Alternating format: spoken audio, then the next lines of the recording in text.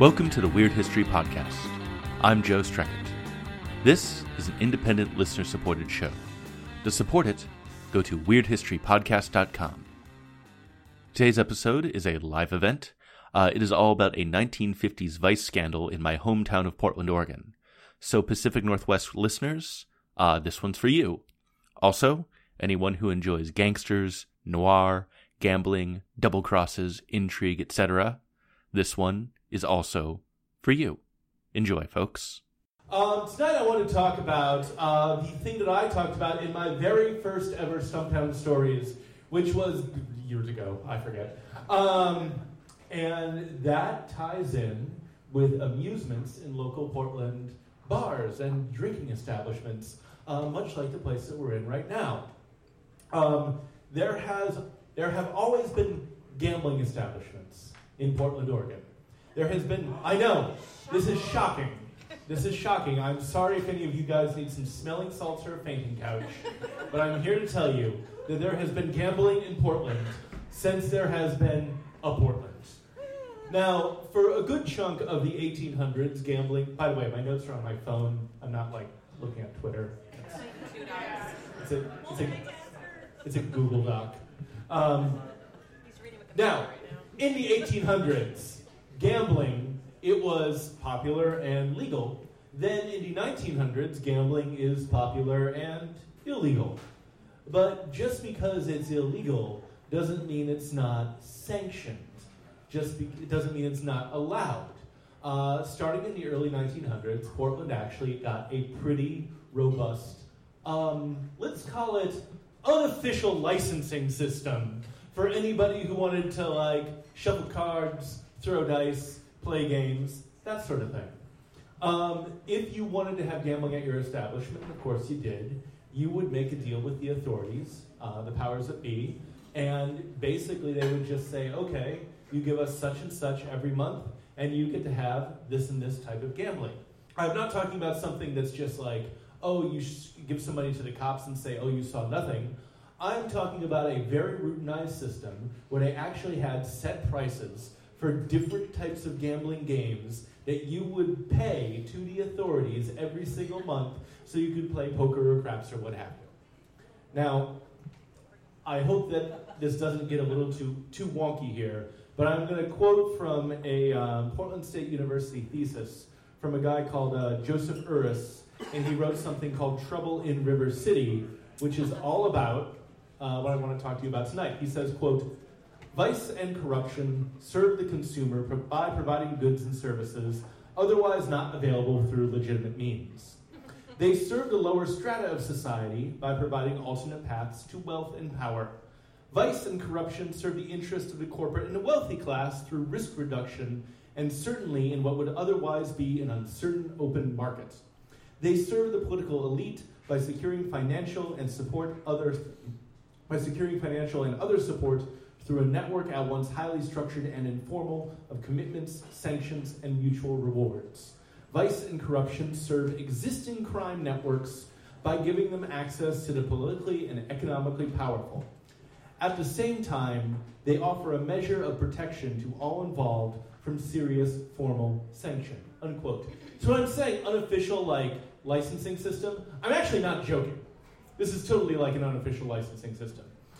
This also applies to things like narcotics, drugs, prostitution, and also abortion.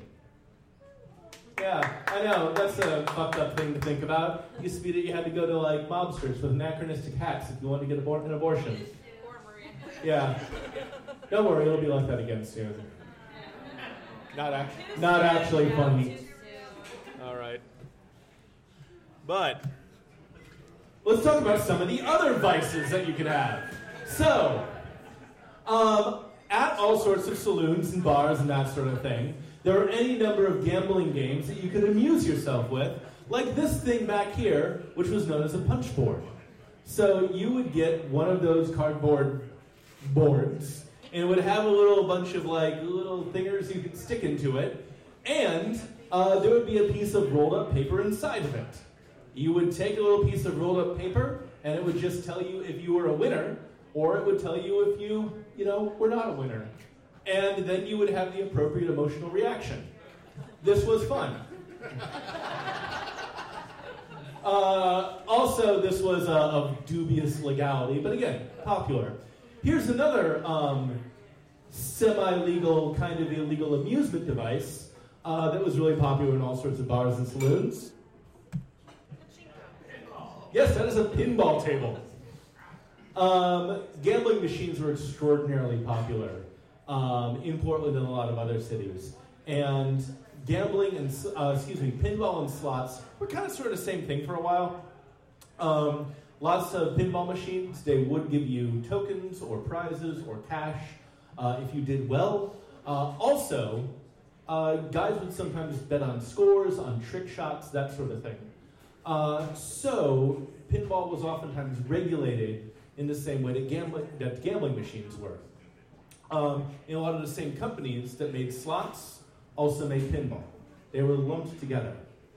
Another big draw of gambling machines is that you did not have to be super sophisticated or know people to lose money on them.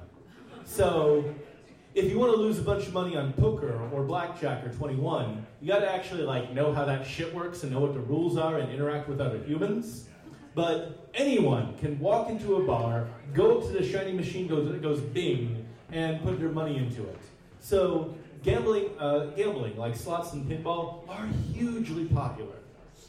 Now let's say that you want these fun games like, punch boards or pinball or that sort of thing in your bar, and of course you do. During the 1950s in Portland, Oregon, you're going to go through this guy. This is a guy named Jim Elkins. Jim Elkins is kind of the main character of the story tonight. He came to Portland from Arizona.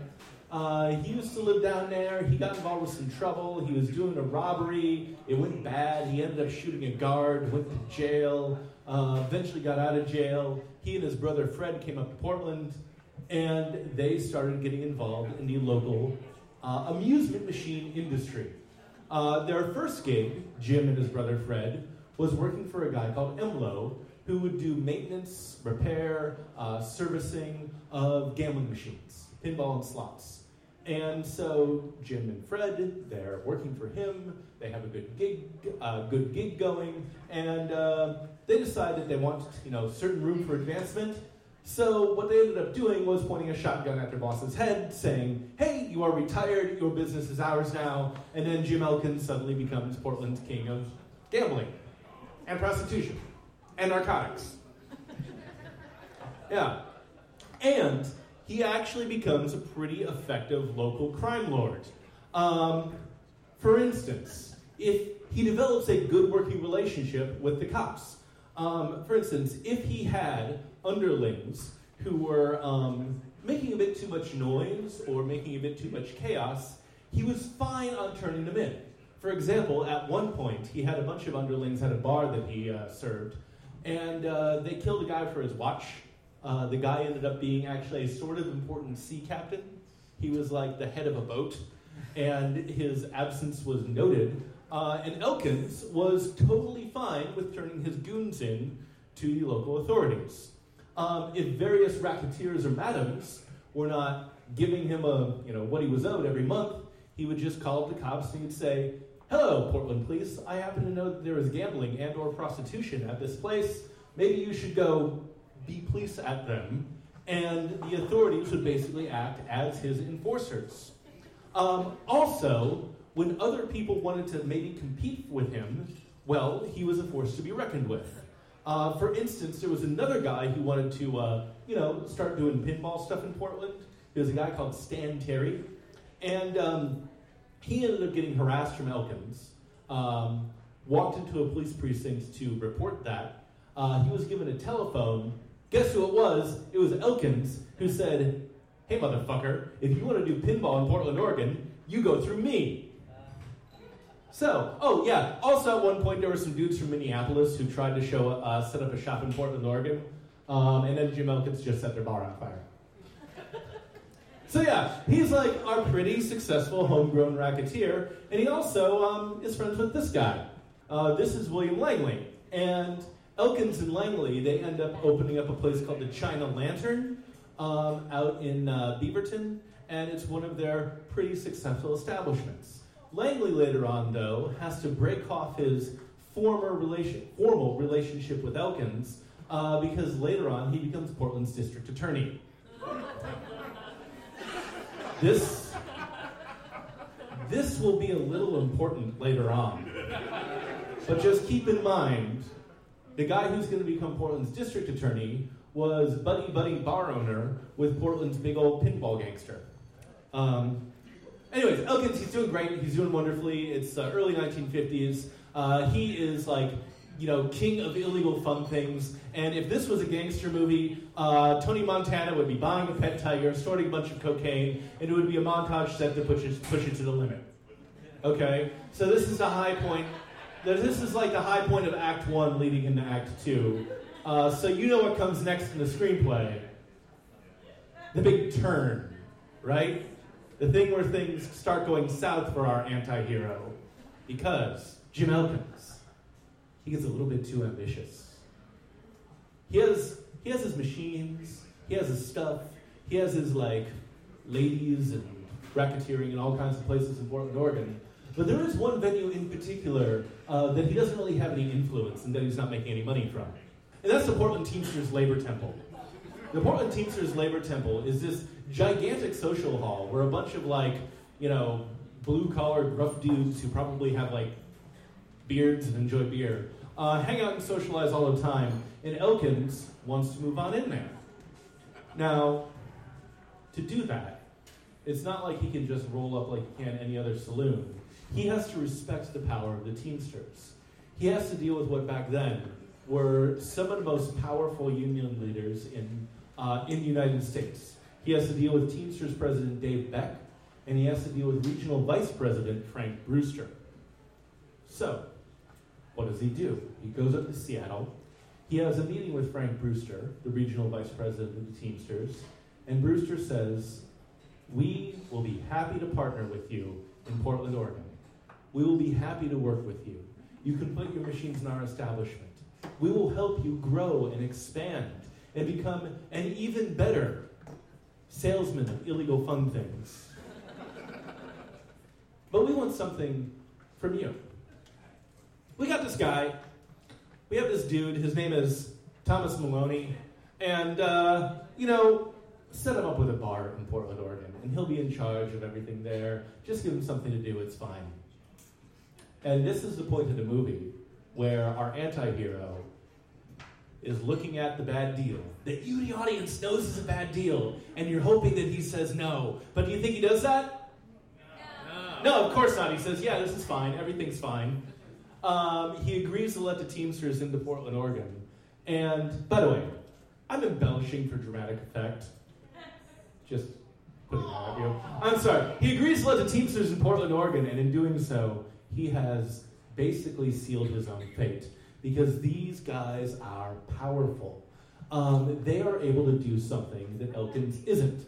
As successful as Elkins is being a racketeer, as successful as Elkins is tattling on his underseers, I guess that's the opposite of an overseer, sicking the cops on his own people when they displease him, setting fire to his competition's bars, there's something that he can't do, and that is set up a whole shit ton of picketers outside places they don't like. So the Teamsters are able to actually mobilize their people and say that certain places throughout Portland that aren't playing ball with them are going to get a picket line. For instance, as they're expanding their operation through Thomas Maloney, at one point, Stan Terry, remember him? He was the guy earlier who was also trying to set up pinball in Portland, Oregon, and got told that he had to go through Jim Elkins. He actually gets his home place called the Mount Hood Cafe, where his pinball machines are, picketed by the Teamsters. And the owner at the time said that he couldn't get anything. He couldn't get bread, he couldn't get coffee, because these guys are controlling supplies going in and out. So, Elkins realizes that he is dealing with an organization far more powerful than him, and in 1955 he wants out. He sells off a lot of his pinball machines to Stan Terry. He says, "I wash my hands of this," and he says that he doesn't want to deal with any of this anymore. According to Elkins' own account, and keep in mind this might be bullshit, he sits down with Frank Brewster, and Frank Brewster says, quote, "I'm going to tell you something. I make mayors, and I break mayors. And I make chiefs of police, and I break chiefs of police.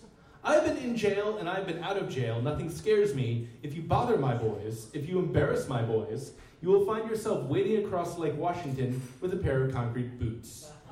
Unquote. So he says he wants out, and then he gets the most mobstery threat you could possibly get. So what does Elkins do? Well, he gets his local Teamster contact, Thomas Maloney here, to get a new apartment. He says, "Hey, there's this really great place called the King Tower, and you should move in there." And somehow Elkins, who is still, all buddy-buddy with the Teamsters, is able to actually convince Maloney to move into this very, very particular apartment. And Maloney does. The one with the gas leak in it? And Elkins goes into the apartment right next door and sets up a whole bunch of recording equipment so he can eavesdrop on Maloney. So basically, he can spy on this local Teamster goon. He also starts wearing recording equipment on his person. For example, he claimed to have this Dick Tracy-esque watch that he actually used to record conversations. So suddenly, Elkins knows where Maloney is living, and he knows that he is taking meetings with city officials, cops, etc. Because remember, Portland has this kind of unofficial licensing system when it comes to vice.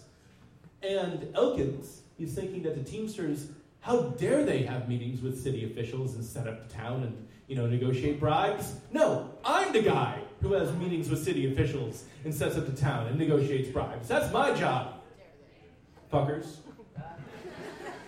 So, Elkins suddenly has all this juicy stuff with his former associates, city officials, and his other former associates, the Teamsters, now his new competition, sitting down talking about gambling.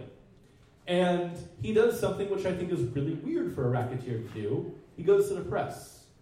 He contacts a pair of guys at the Portland Oregonian called Walls Turner and William Lambert, and he says, "I happen to have a bunch of recordings of Portland city officials sitting down with Seattle Teamsters talking about setting up gambling in Portland, Oregon. Would you guys be at all interested in those tapes?" And what do you think these investigative reporters said? They said, "Yes, we're absolutely interested in that. Of course we want dirt on that. Of course we want big, dramatic, splashy headlines talking about crime and corruption in Portland, Oregon, and talking about the encroaching outsiders of the Seattle Teamsters." So, starting in 1956, there's all this enormous reporting in the Portland Oregonian that is just shocked that there's gambling going on in this city. Can you believe it? Can you believe it that cops and the district attorney and the sheriff and the mayor, they are all sitting down with Teamsters and talking about putting gambling in the great city of Portland, Oregon. So, okay, the old Oregonian reporting is really amusing to read. I got a kick out of going through a lot of it. Here's the thing. It's totally and completely hypocritical. It's totally feigning shock and all that because this is just the status quo of Portland, Oregon since there's been a Portland. There's always been gambling in Portland. Jim Elkins managed, to pinball and the punch boards and, the cards and dice and all that. And he's just kind of mad that competition is coming in. So really this is the Oregonian going crazy about just a change in management as opposed to a change in status quo. By the way, Thomas Maloney, the Teamsters goon in Portland, he said about the Oregonian, quote, the Oregonians got to do is mess around with the Teamsters, and the first thing you know, them guys will be up there wanting 10 or 15 cents an hour, and the Oregonian can't afford it. So when they can't afford it, they'll have the pickets around their fucking joint, and the fucking paper will lay dead still. Unquote. Old-timey gangster talk is hard to quote. But that was just it. It was just all bluster and whatnot. But here's the thing. as kind of like hypocritical and superficial as a lot of this Oregonian coverage was, it got the attention of the feds. At the time, in the late 1950s, Robert Kennedy was looking into organized crime throughout the United States. And he needed a city that he would make an example of. And that city with low-hanging fruit and easy to prosecute local gangsters was Portland, Oregon. So, basically what ends up happening is Portland's chief of police, Portland's mayor, Fred Peterson, or former mayor, Fred Peterson, Portland's current mayor, Terry Shrunk, and District Attorney Langley, and several other officials get summoned to Washington, D.C. to have U.S. senators yell at them. This thing was called the McClellan Committee. And this was basically a lead-up into Robert Kennedy's later, more aggressive prosecution of organized crime, in particular the Teamsters throughout the United States. So Kennedy just thought of this as like, you know, the appetizer. This is not the main thing that he's doing. He has bigger fish to fry than Portland officials. But nevertheless, this is very embarrassing for Portland because it is our city officials. It is our mayor and former mayor, DA, and cops and the rest of it who are getting yelled at by U.S. senators. And the most dramatic moment of this is that a senator from South Dakota ended up yelling at District Attorney Langley, saying that the people of Portland, Oregon should fly their flag at half-mast as a gesture of public shame. Yeah. The mayor, the former mayor, the chief of police, and DA Langley, Elkins' old associate, and several other officials are indicted on various corruption charges. Most of the time, those don't stick for a variety of reasons. One big reason is that the Justice Department is not super duper aggressively going after Portland city officials. Again, this is just a lead up into like a bigger thing when they want to dig into organized crime throughout the United States. But also, one of the biggest, witnesses against them was Jim Elkins. Now, Elkins, when he was burning his former associates, it looks like he was telling the truth. In fact, Robert Kennedy was originally kind of skeptical that this guy who'd been a racketeer and a gangster, oh, and by the way, a heroin enjoyer, was not making shit up. But they fact-checked a whole bunch of his story and found out, hey, it looks like this weirdo pinball racketeer heroin guy is actually telling us the truth. But nevertheless, he was not the most charismatic or photogenic witness, and a lot of those indictments didn't end up turning into prosecutions. By the way, one of my favorite details about this is that in Washington, D.C., District Attorney Langley, as he is being excoriated by the McClellan Committee, ended up losing his shit, got in a fight with an Oregonian reporter, and smashed the dude's $400 camera. Yeah. So yeah, that's a government official we once had. Also, though, this all got turned into a movie.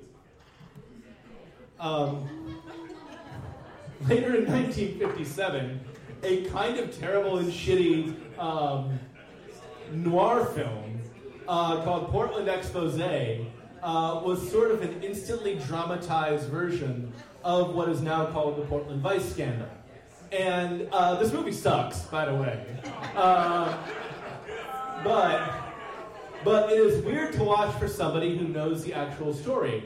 Because in the actual story, here's what happens. You have this bar owner who's just like this everyman, and suddenly a bunch of like thugs with fedoras come on into his place, and they start, saying that he's going to have all this stuff like pinball in his bar and all this other gambling, and they're demanding to take a cut, and then it just like goes from there.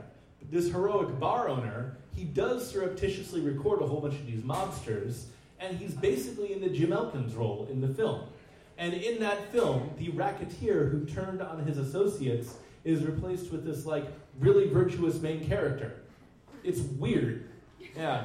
Also, because the movie needed a good ending, instead of like a bunch of indictments and shouting in Washington, D.C., there's a giant shootout in a warehouse. Because narratively satisfying stuff. Jim Elkins, after this, was in a spot of trouble. He was not the same like vice lord that he had been. You can't just tattle on your associates and expect to be like king of illegal fun things after that. Also, he had illegally wiretapped Thomas Maloney's apartment, so he is facing actual federal charges for doing that.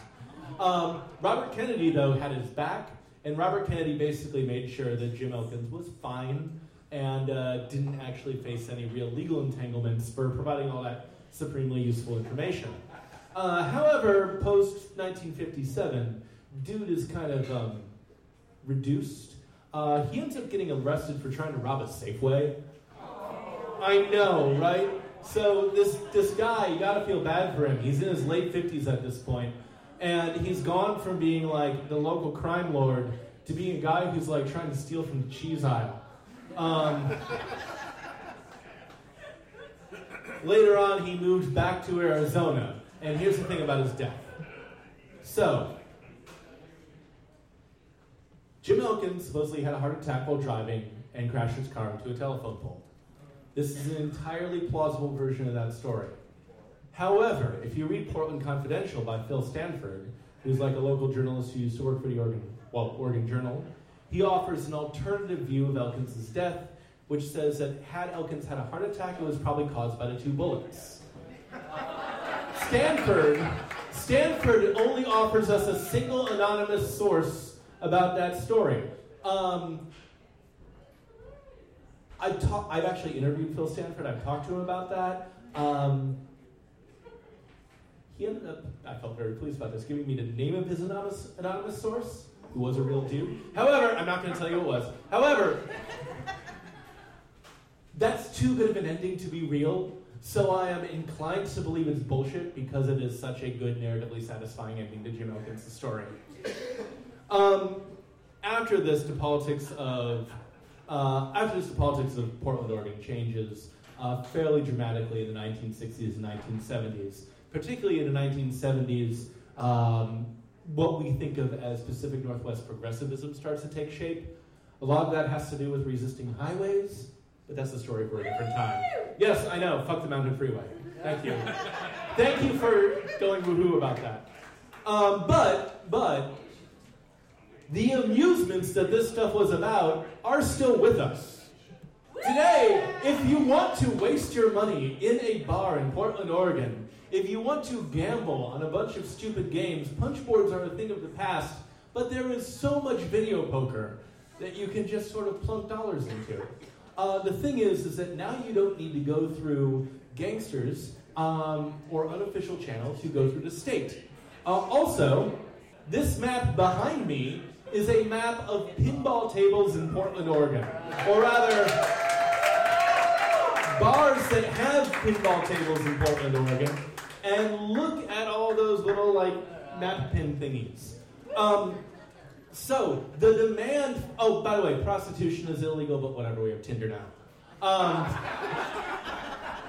So, the demand for illegal fun stuff hasn't changed. The demand for amusements and gambling and pinball and blinky lights and all that, that is still around. The thing that has changed are our norms, which I think is completely fascinating. That in a lot of ways, the Portland we've got now is very similar to the Portland that we had in 55, 56, 57, except now, if you want to waste a bunch of money on a machine that goes bing, well, it is your right to do so. Thank you all very much.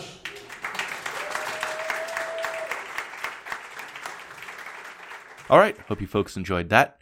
As always, we are at weirdhistorypodcast.com, where you can sign up for a monthly donation via Patreon. That would be most excellent. Patreon, by the way, is a voluntary subscription service, so you can support the content that you are really into. Follow me on Twitter at Joe Streckert. Like the show on Facebook, facebook.com/weirdhistorypodcast. All that. Thank you very much for listening. Talk to you next week. Bye.